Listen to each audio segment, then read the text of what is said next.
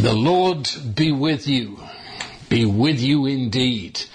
I want to share with you from the book of Psalms something that is something I'm experiencing myself, and that is also very good to speak from where you are presently experiencing. In fact, I don't think I ever share with you what I myself have not had the Holy Spirit share with me in life and experience.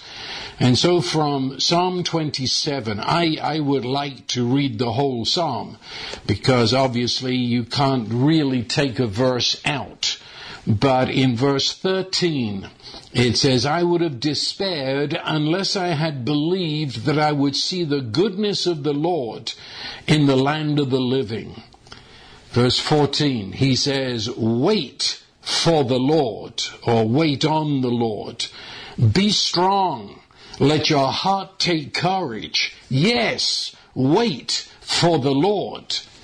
And it's that expression in verse 14 that has gripped a hold of me and indeed upholds me. Wait for the Lord. Be strong. Let your heart take courage. Yes, wait for the Lord. The psalm, and that is why I would like to look at it in more detail, but we certainly don't have the time. But it's a psalm that's written over against enemies that have malicious and actual, their intention was to kill David. He says they came upon him to eat up his flesh. You are talking about desperate times in David's life, desperate times. And you follow him through that psalm as he is meditating in the presence of God and declaring his faith. And then he comes to verse 13 and he looks back on where he's come from in terms of these enemies that were pressing against him. And he said, it was so bad. I was so bad. Probably if we were to read it in the literal sense, it is so bad, but he has risen above the is and can now look down upon it. And he said, I would have despaired unless I had believed to see the goodness of the Lord, which is an umbrella word for the love of God in every aspect of our lives. He said, I would have despaired. I would have plummeted down into the darkness of despair, depression, unless I had believed to see this all-encompassing love, compassion of God toward me, and to see that not at some distant heaven, but here in the land of the living. And then he gives his testimony in a term of sort of, this is what I've done, now this is what I'm calling on you to do. He describes what he has been doing in terms of his relationship with the Lord in the presence of pressing enemies. He said, wait for the Lord. Be strong. Let your heart take courage. Wait for the Lord. And it's that expression, wait for the Lord. It's found throughout Scripture. It's if you and it's not, I'm sorry, just to take a concordance and look at every word wait, you would get a bunch. But in the Hebrew language there are different ideas, different words for wait. And this one particularly, it's found all through the Psalms, and it's a word that expresses the heart of this people of God. Wait on the Lord. Wait for the Lord. Actually, when you start talking about this, it's looked upon almost as a bad word in the 21st century. I mean, think about it. This word, just to say without explaining in detail what it means, in the 21st century, right now, it's a bad word because we live in a world where everything is instant.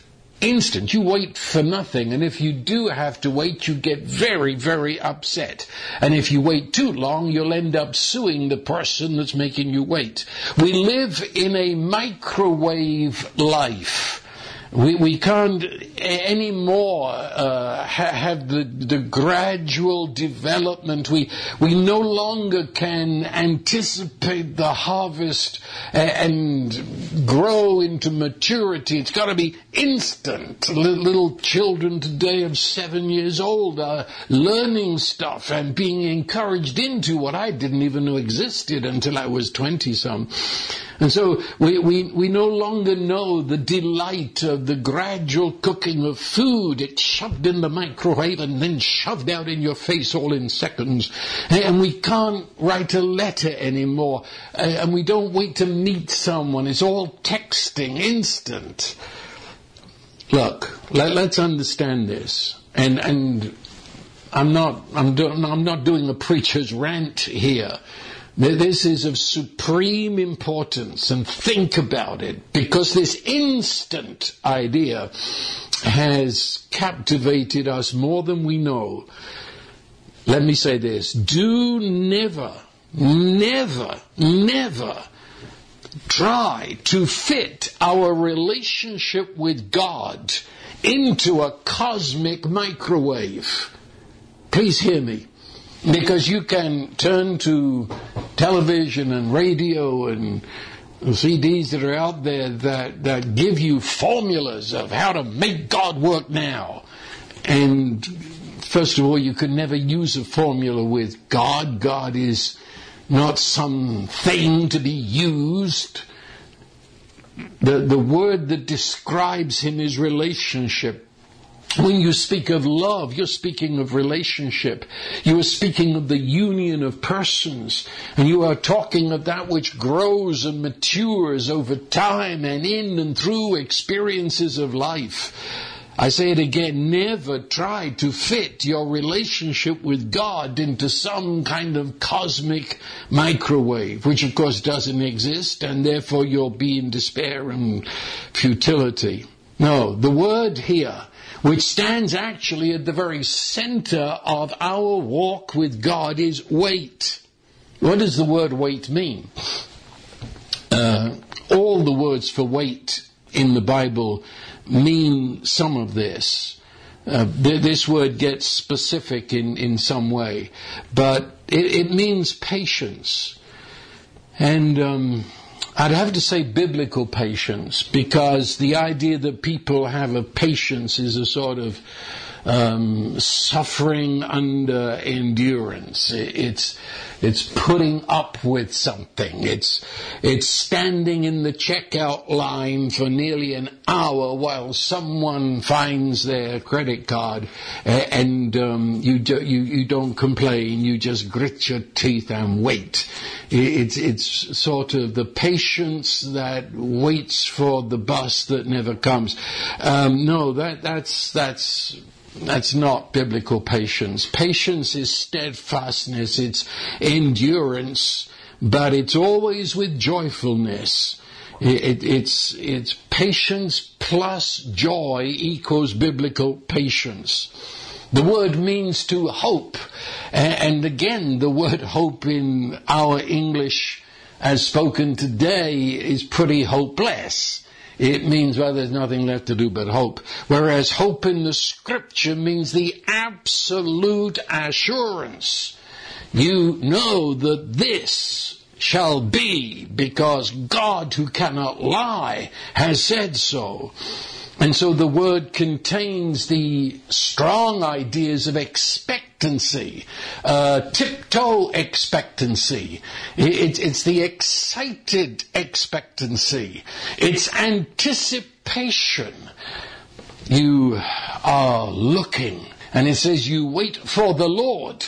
That is, you are not expecting, anticipating from anything here in the material world. You are looking for, anticipating, expecting with holy joy and excitement of that which God will do, that which will be a revelation of Him in your life.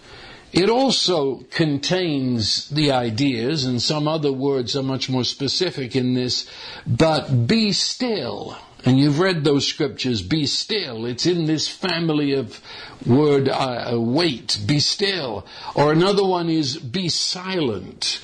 And the idea is you have come to the absolute end of anything you could do anyway. You are feeling your helplessness. You're feeling not only your mortal weakness, but there's nowhere to turn. And so instead of spiraling into despair and frustration, you turn your attention and you wait for Him to act when you cannot see any way through. You look to Him. You wait for Him, you anticipate Him when you don't know what He could do, because there's no way you can see through. And so another way of saying wait would be present to Him who is always present to you. It's when circumstances are crushing and you tend to turn your attention to the circumstance. You know there's nothing you can do, and so you remember, you realize that life is in being present to, intentionally present to Him who is always present to you, and you wait for Him. You wait for Him. So this word turns up a lot when you feel that you're drowning in life, when you feel that everything is lost, when you feel like giving up, and you are ready to yield to despair. And if you read through the Psalms, when the psalmist arrives at some situation like that, sooner or later the words, wait for the Lord, or wait on the Lord, will show up. You could say that this word is to the forefront in the, what shall I call it, the desert of our senses. When all our senses are reporting to us, there's nothing here. It's only the desert of death. It's the valley of the shadow of death. And then this waiting for the Lord takes foremost place. We wait for Him. That's biblical patience. It is expressed in an immovable faith that rests in the Lord when I cannot see, hear, touch, taste, smell any way through. And so I wait for the Lord. You see, this waiting for the Lord, you might have realized already, assumes that presently He is unseen. Now that's it. Presently, I do not see what God is doing. Right at this moment, I cannot even see the movement of a blade of grass that would suggest the wind of the Spirit is blowing through. You see, it's the desert of my senses. My senses can't pick up anything. And so it's that point where unseen, and to some, yes, unfelt. And at that point, we learn this word, to wait, to anticipate.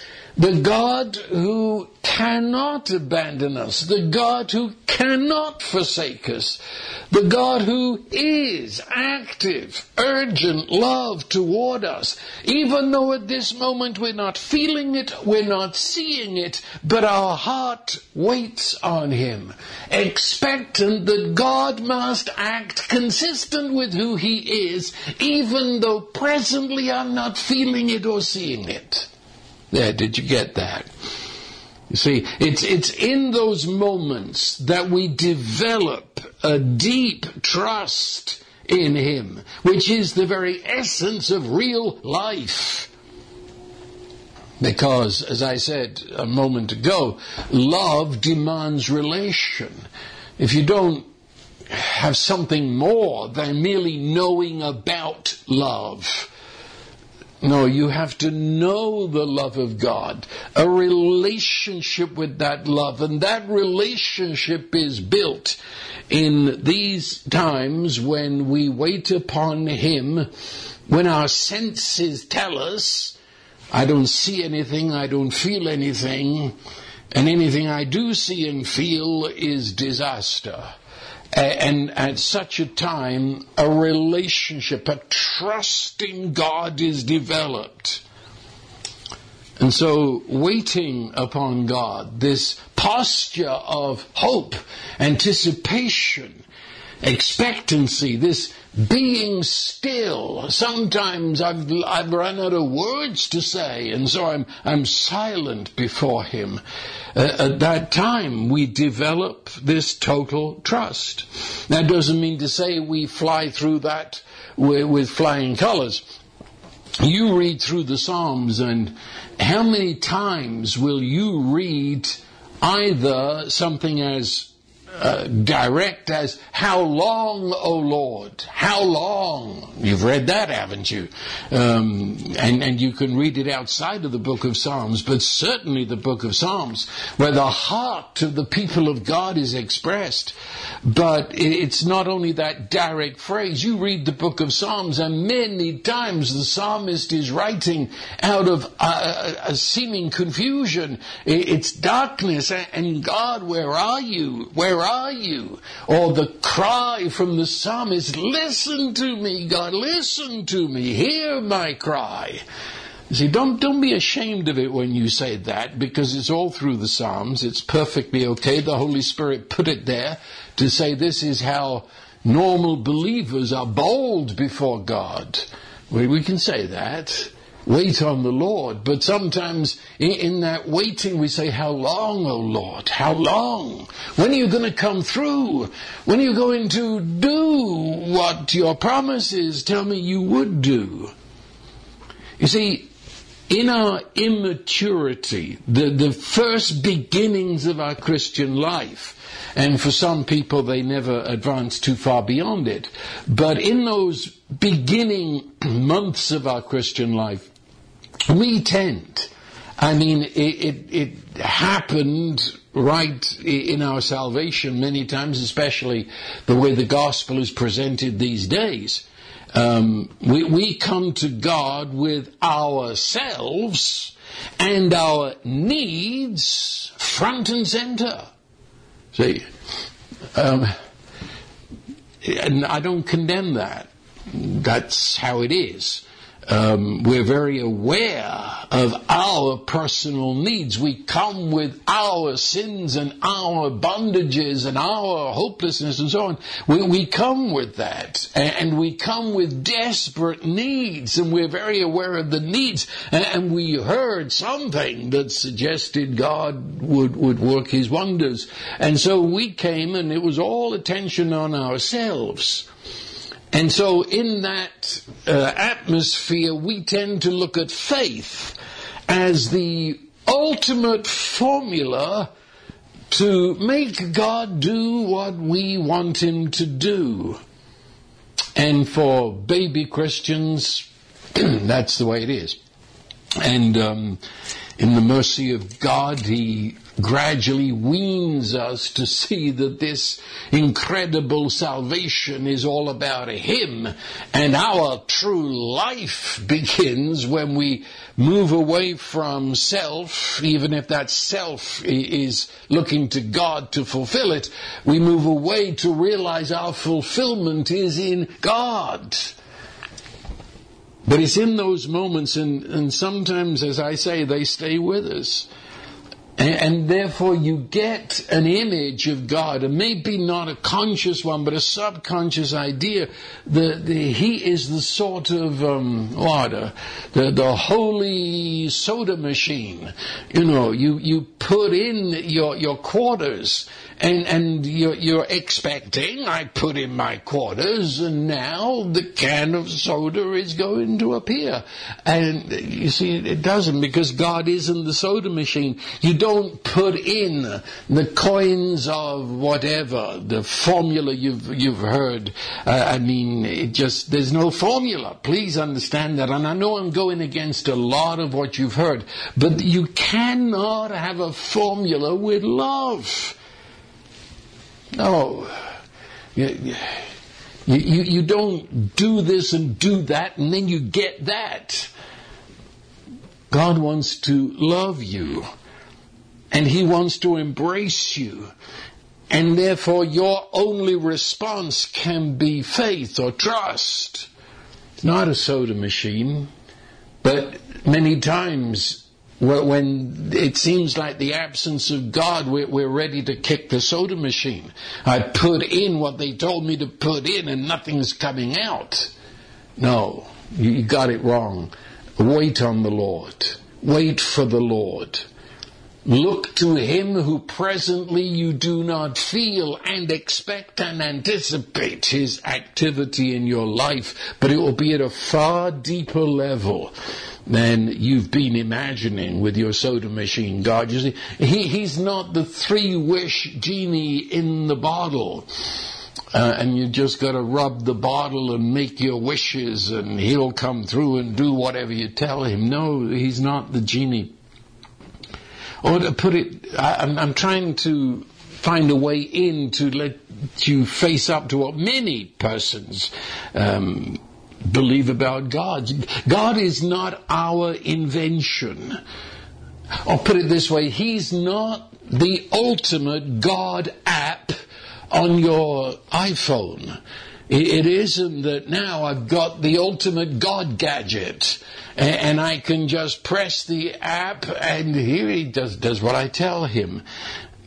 See, we try to fit God into our image, which is into the limits of our thoughts and into the limitations of our humanness, and we say that's what He can do, that's what He can't do, that's what He should do, and this is the God. We made Him, and the Bible does call that idolatry if you keep pushing it.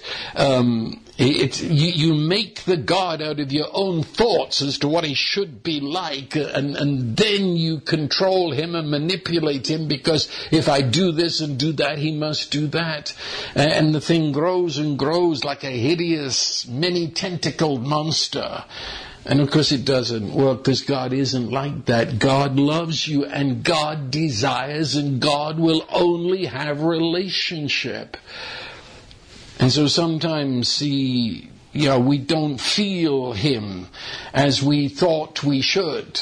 And we come to an end of all our ideas that we're building about God, and you realize I'm just left with the God who loves me, and the God who has sworn in covenant that He will never leave me, never forsake me, whether I feel Him presently or not. He is God. And a trust in God is being developed, and the muscles of our spirit are being strengthened. We're waiting upon the Lord.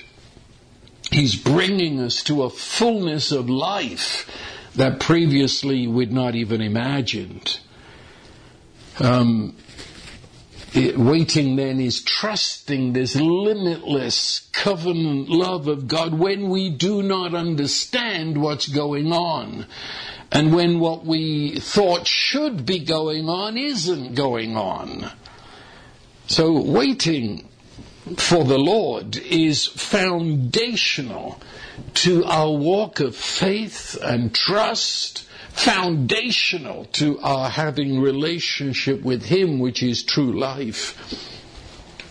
But let me insist that this waiting for the Lord is not dragging ourselves through life with a sigh. I'm just waiting for the Lord. It's not the boredom of all the forms of waiting that we use in our modern speech. This is confident hope. See, this is when you are trusting God who presently you cannot see, presently you cannot feel, presently there's no appearance that would encourage me to believe he's there. But I've tapped down to the deepest trust of spirit, and now I trust him. He cannot let me down.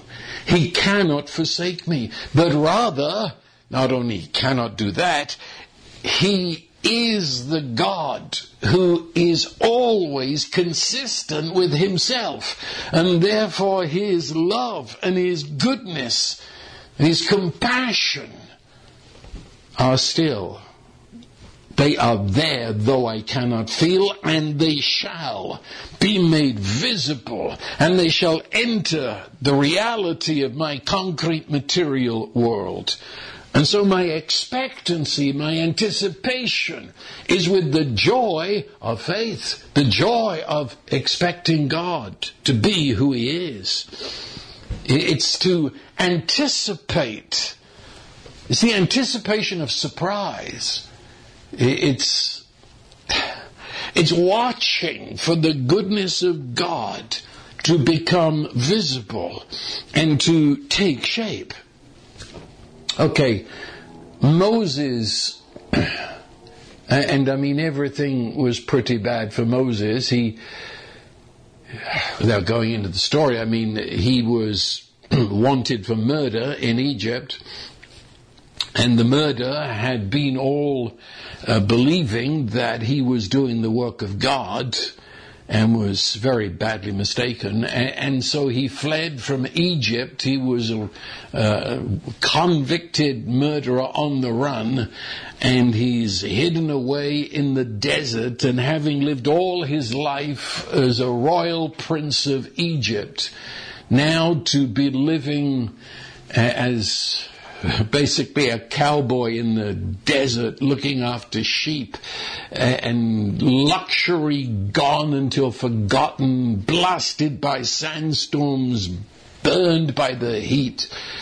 And it says that he endured seeing the invisible. So when all his senses took in what was happening, he endured, he went through seeing the invisible. That's waiting upon God. It's anticipating him. You know he is there, and nothing can shake you from that.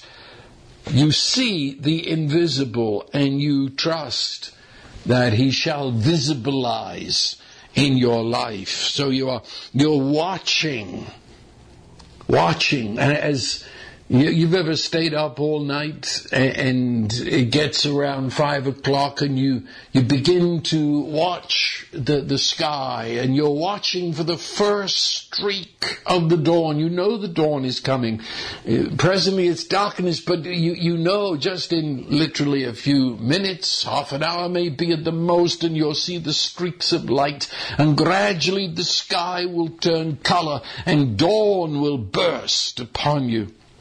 And what is silent now will burst into the song of the birds, and everything will come alive. You know it's coming, but presently it's dark.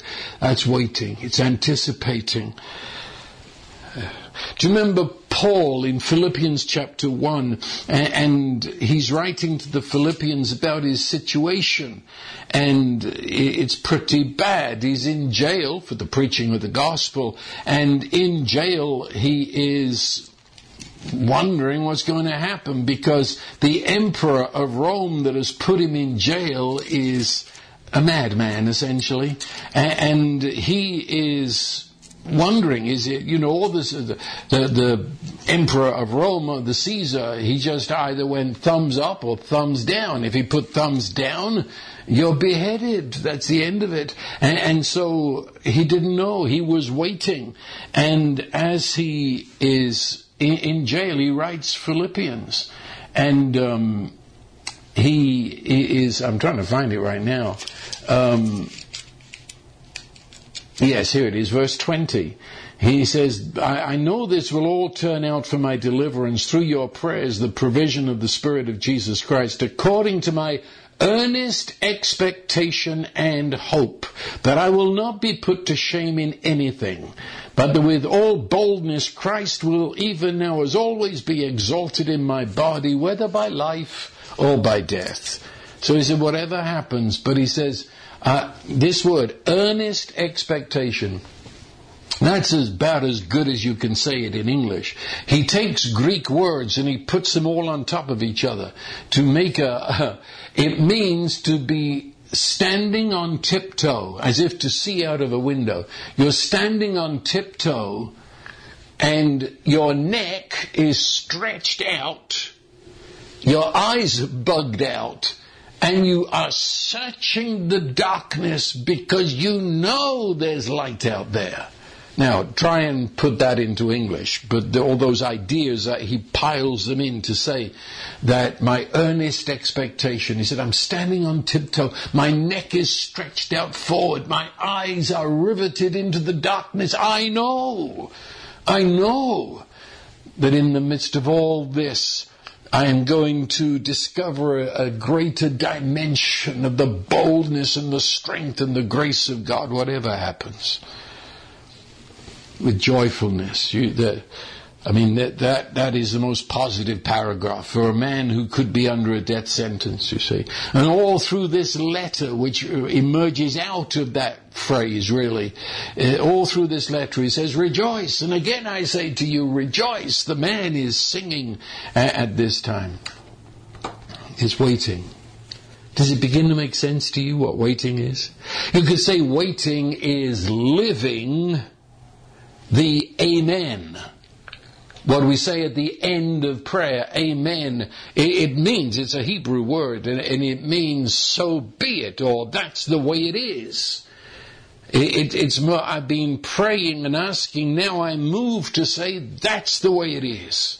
And so the person waiting is saying into the darkness, into the faces of mine enemies, I am saying, that's the way it is. What is around me is true presently at this moment, but truth, He is the one that I am looking at. And truth says that you are defeated. Truth says that His covenant love embraces me and carries me through. And He has plans and determinations for me that are all of peace and joy. And so we say amen, and we live it with intentional trust in response to the God who has revealed Himself in Jesus. And so you'll hear David say again throughout the Psalms, go through them, underline these things, where he says, I will. He says, in the day that I am afraid, I will trust in you. Notice that. It's not in the day I'm afraid I hope I'll trust. He says, I've set my will. Some things you don't have to think about anymore. We've determined it. In the day that I am afraid, I will trust in you. And in another place he says almost the same, except I will hope in you. And then of course in Psalm 23, Valley of the Shadow of Death, I will fear no evil. It's the predetermined. This is the way things are. This is the way they shall be. I trust in you, Lord. You cannot let me down. You cannot abandon me. And so when I don't feel you, and when the rank smell of death itself fills my nostrils, I will hurl back, in you I trust. In you I trust. Say an amen. You look at the promises of God, there's no way you can imagine that they could ever be fulfilled. If you're going to look at what's happening to you. But then, like the Virgin Mary, you talk about impossible, announce that she will bear a child without a human father, and the child shall be the Son of the Most High God. And her response is not an intellectual response. It's not saying, let me work this out. It was simply a heart response that says, be it unto me according to your word. I can't figure this out. I don't see any way through, but you said it, be it unto me according to your word. It's an active choice. It's an intentional act. I choose to wait, expect, anticipate, and be still before the God who loves me when I don't even know what to say. But at the same time, that active choice is in fact to rest in the character, rest in who He is. And it takes the form then of praise. This is the highest form of praise. To praise God for who He is. To praise Him for His covenant revealed character. Without any fuel of that praise being from feelings and from senses and from what I see, but straight up from my heart to God. This is who you are, and I give you praise, and I thank you. And my hallelujahs echo through the valley of the shadow of death, because you are who you say you are. Or as Paul states so strongly in Romans, let God be true, even if every man thus seems and is proved a liar. God is true, I don't care what I hear. God is true, I don't care what I see. God is true, I don't care what I'm touching and feeling. God is true, even if everything else has to then be said is a lie. For God is true. And let me emphasize this. Wait on the Lord. That is, you're not waiting, anticipating, expecting something that you've determined in your head goodness will look like. Do you know what I mean? There are many people that are waiting on their own idea of what God should do. Do you follow me? I'm not splitting hairs here. This is very important. We get into our heads exactly how God is supposed to work. We've got into our heads what it's going to look like when He does work. And that's it. That's what we're waiting for. No, we wait on the Lord. And in waiting on the Lord, you could almost say every time, but sometimes out of sight, He does beyond anything our wildest imaginations could ever concoct. Waiting on the Lord means that I'm not locking God into what I say God should do. I'm waiting on the Lord, and when He acts, then it's beyond my miserable little boxes of what I thought goodness would look like. It's waiting on the Lord. Put it this way, I am wide open to be amazed. I'm wide open for a divine surprise to fill my life. So it's single-eyed expectancy of God. And it's marinated in joy-filled praise, waiting on God. And what do I mean by this? Beyond what we can think. Many times the truth is, as I said earlier, this word comes into vital play when we've run out of thoughts of what a deliverance would look like. Take Acts 16. It's a long story and I can't go into all of it, but Paul and Silas have gone into Philippi, who I just quoted from, and they were there to proclaim the gospel, to start a community of believers. And they come right up against the local demonic temple, we know it to have been the temple of Apollyon. And there was a demon-possessed girl probably attached to the temple in a serious way. And she followed Paul around, and it was mocking and said, these are the servants of the Most High God. But it wasn't only mocking them, it was beginning to give the appearance that Paul was connected to whatever this girl represented. Her idea of the Most High God must be theirs. And so this was getting very complicated. And finally, Paul commands the demonic spirits to leave the girl, which they do. And the temple authorities are infuriated. And it ends up that Paul is arrested for civil unrest. And they're thrown into jail after they had had a beating that only the Roman brutal sadist could give.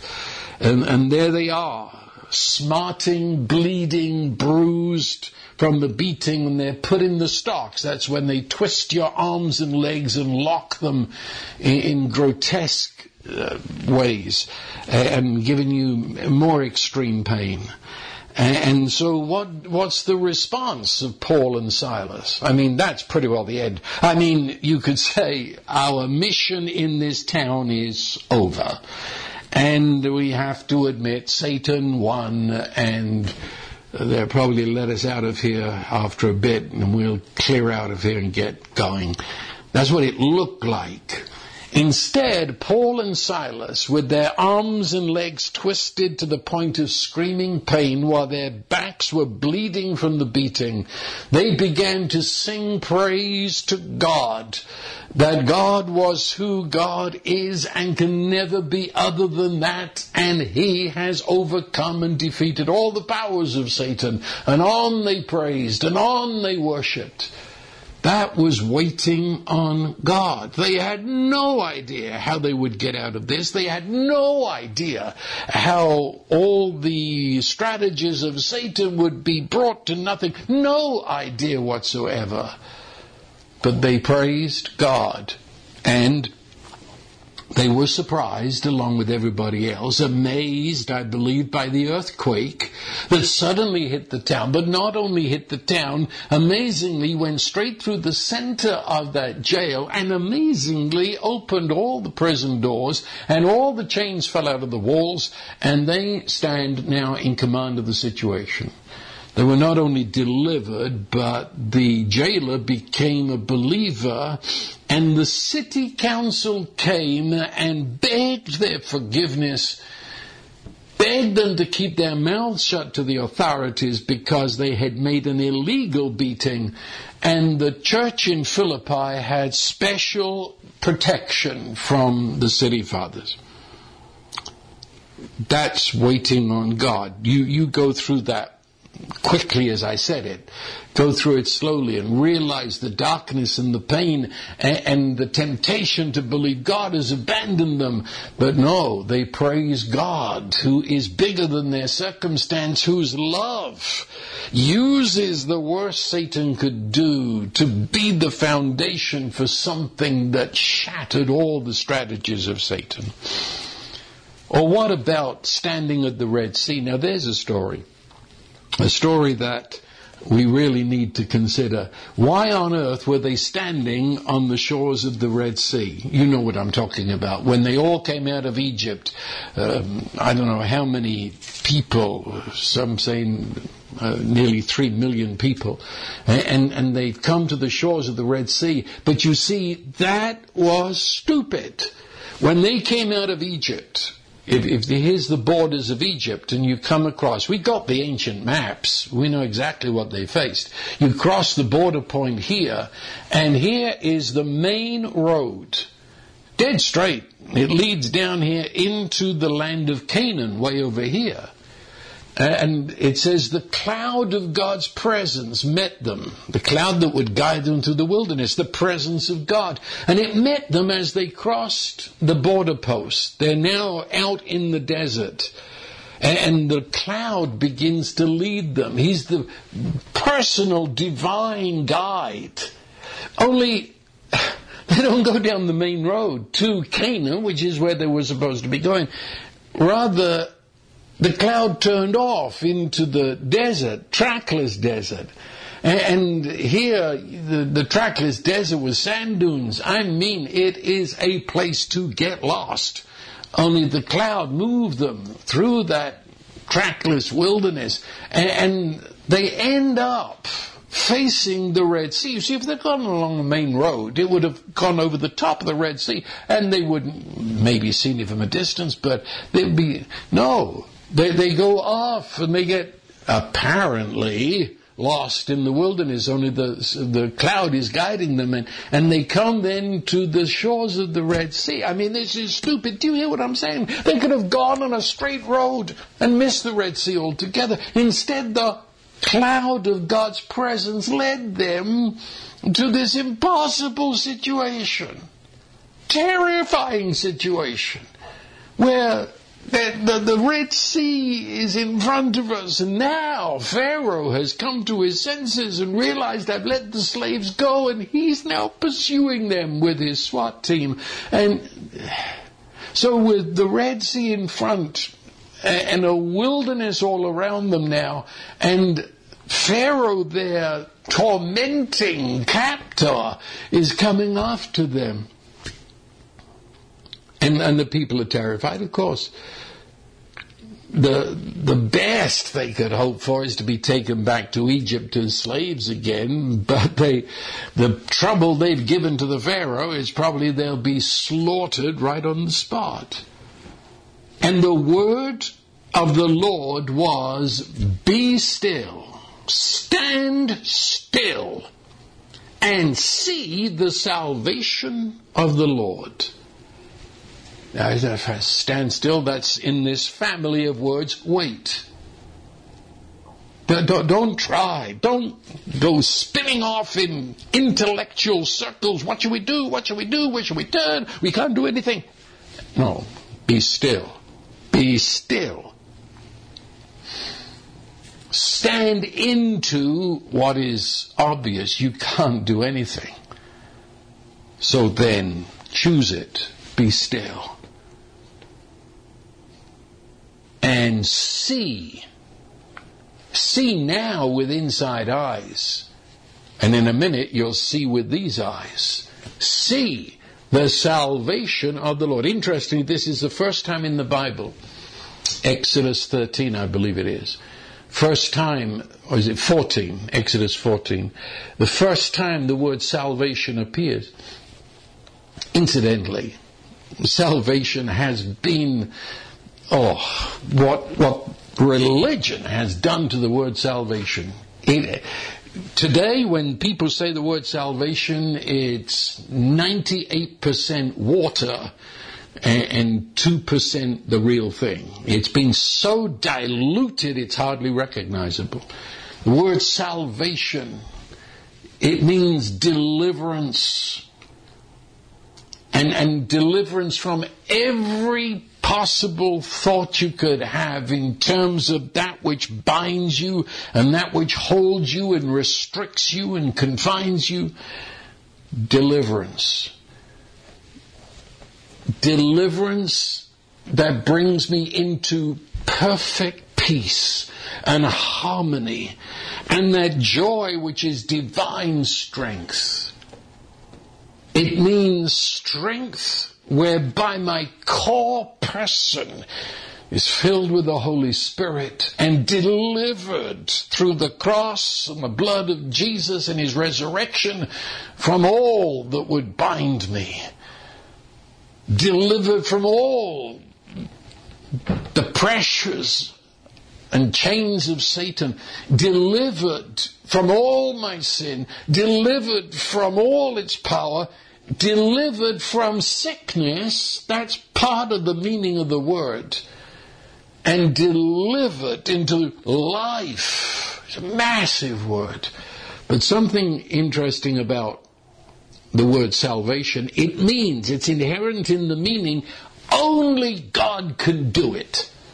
If you have a hand in it, we don't call it salvation. But salvation means this is something only God can do. It comes wholly from the God side. So he said, stand still and see the salvation, see the deliverance of the Lord.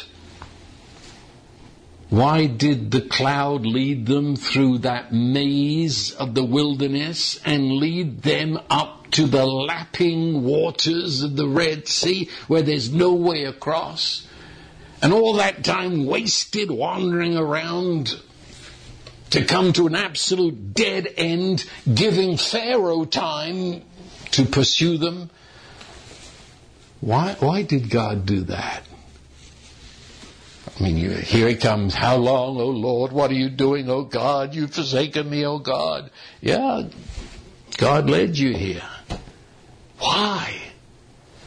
Because you see, he didn't want just to take you down the main road where actually Pharaoh could have gotten a hold of you a lot quicker.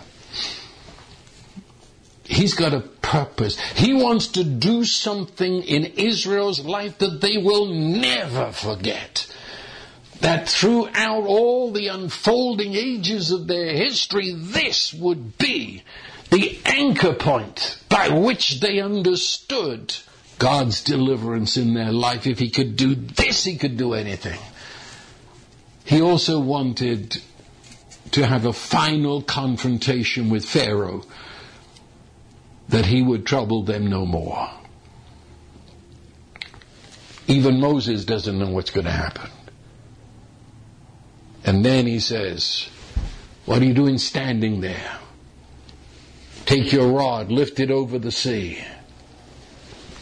And Moses did it. And the sea opens up and they walk through. And you know the rest of the story. That's waiting on the Lord. When all you can see is the waters of the Red Sea, and if you turn the other way, all you can see is the dust cloud made by advancing Pharaoh. And he says, stand still. Expect of me. Stand on tiptoe. Strain through the darkness. Like a little child on Christmas morning, anticipate the salvation of the Lord, which is beyond your imagination. You could never dream of this in your wildest thoughts about God. So just be still and expect of him. That's waiting. It's waiting. And so you could say the word of God, a promise of God, a statement concerning his character is sown inside of you. And then you wait, and you fill that waiting time with praise, and that joy-filled praise anticipation that God is being consistent with who he is patience in the Bible, steadfastness. And then we see in our material, visible world all that he has promised. The act of this, actually, we have a lot of practice in, except we do it in the wrong direction. We know how to wait, only we wait upon the wrong, I was going to say God. As long as you understand that God is small g and is phony to the core. But the flesh, human that finds life within own mortality. Flesh waits. What does flesh wait upon? Waits upon, anticipates and expects the worst that Satan can do. Think about it. Waiting, anticipating, expecting, standing in paralyzed silence. The flesh thus waits upon Satan. Whether first-hand Satan or Satan behind events and behind people, urging them on for my destruction. The flesh waits upon that, anticipates it. We call it anxiety. Anxiety and worry is the flesh waiting on the worst that darkness can do to me. I expect it, I anticipate it, I imagine it, I talk about it.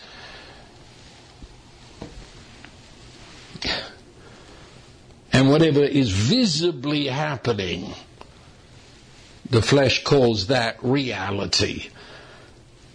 And therefore God, to the flesh at that point, is unfaithful. And the flesh will say so. God has abandoned me. God has rejected me. God has failed in his covenant promise. And if you doubt what I just said, just look at what's happening to me. That's any sensible, sane person can see. God has abandoned me. Look at what's happening. That's the flesh waiting on the worst that darkness can do to me and calling God unfaithful. In Isaiah, I think it's chapter 40, Israel is portrayed as saying, my way is hidden from the Lord. That is, he's disinterested. He's not caring. He doesn't even see what's happening to me.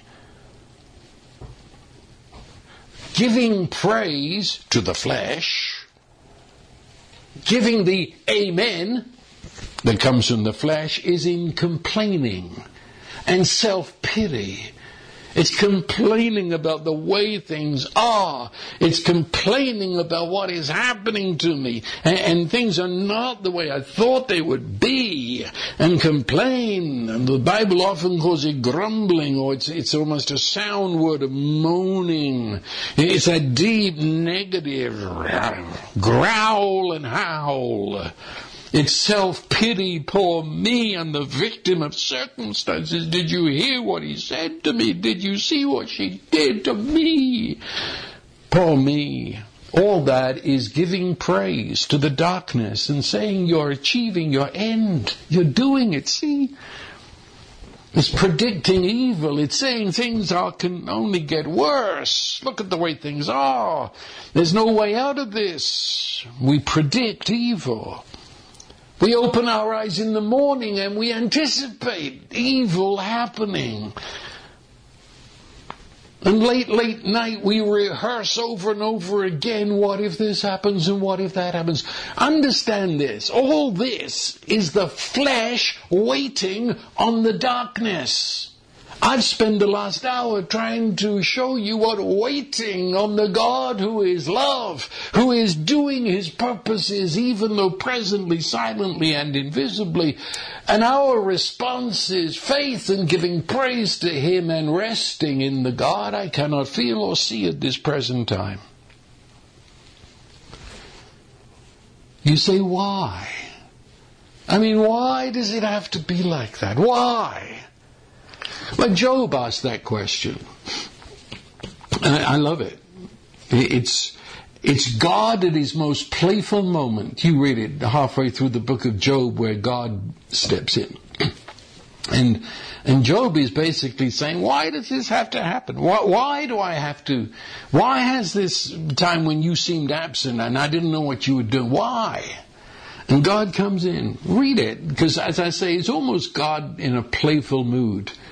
And he says, and I'm inserting the ideas here. Basically he says, now come on little Job, where were you when I created the earth? I mean, obviously, if you want an answer to that question, we can quickly go through the mysteries of creation before we get to the real heavy stuff, you know. We'll go through first grade and second grade quickly, and then we'll be able to answer your question as to why, the mysteries of life. And so...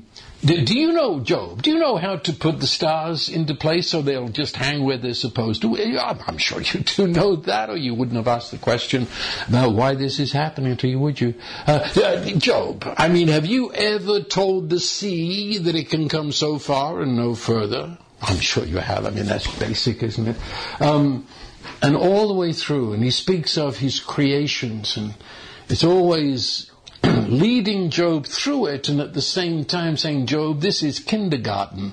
I mean, you're asking a first-year university question, and this is kindergarten as to... And at the end of it, Job just falls down before the Lord and worships him because he said, now I know. Now I know. It's not trying to understand with your head, it's knowing that he's with me in my heart. Now I know. And what happens, this word wait, it also means, and we've spoken about this before, it means to bind, to weave together. It's to plait, when you take strands of hair and plait them together. And so as you thus choose to wait, faith waits upon God and expects of Him intentionally and with active praise. And the quiet action of the Holy Spirit binds you together with Him. And it's something you realize after the fact. You look back and realize that you were restored at your center. You were rebuilt. You were renovated. You were made strong in waiting on the Lord. My time has gone. But remember, He said it twice. He gave it as His testimony. I would have despaired unless I had believed. And then goes on to define what He means as saying, wait on the Lord. Wait for the Lord. And then, having said that, He turns to us, the readers, and said, wait for the Lord. As if to say, did you hear me? Did you get it? Then do it. And I trust that everyone who listens to this will wait on the Lord and do it. And now the blessing of God, who is limitless, unconditional love, the Father, the Son, and the Holy Spirit, bless you with the grace and the strength to wait upon Him and to overcome the darkness and to dance with Him in the glorious outcome of His purpose. So I bless you and declare that is the way it is. Amen.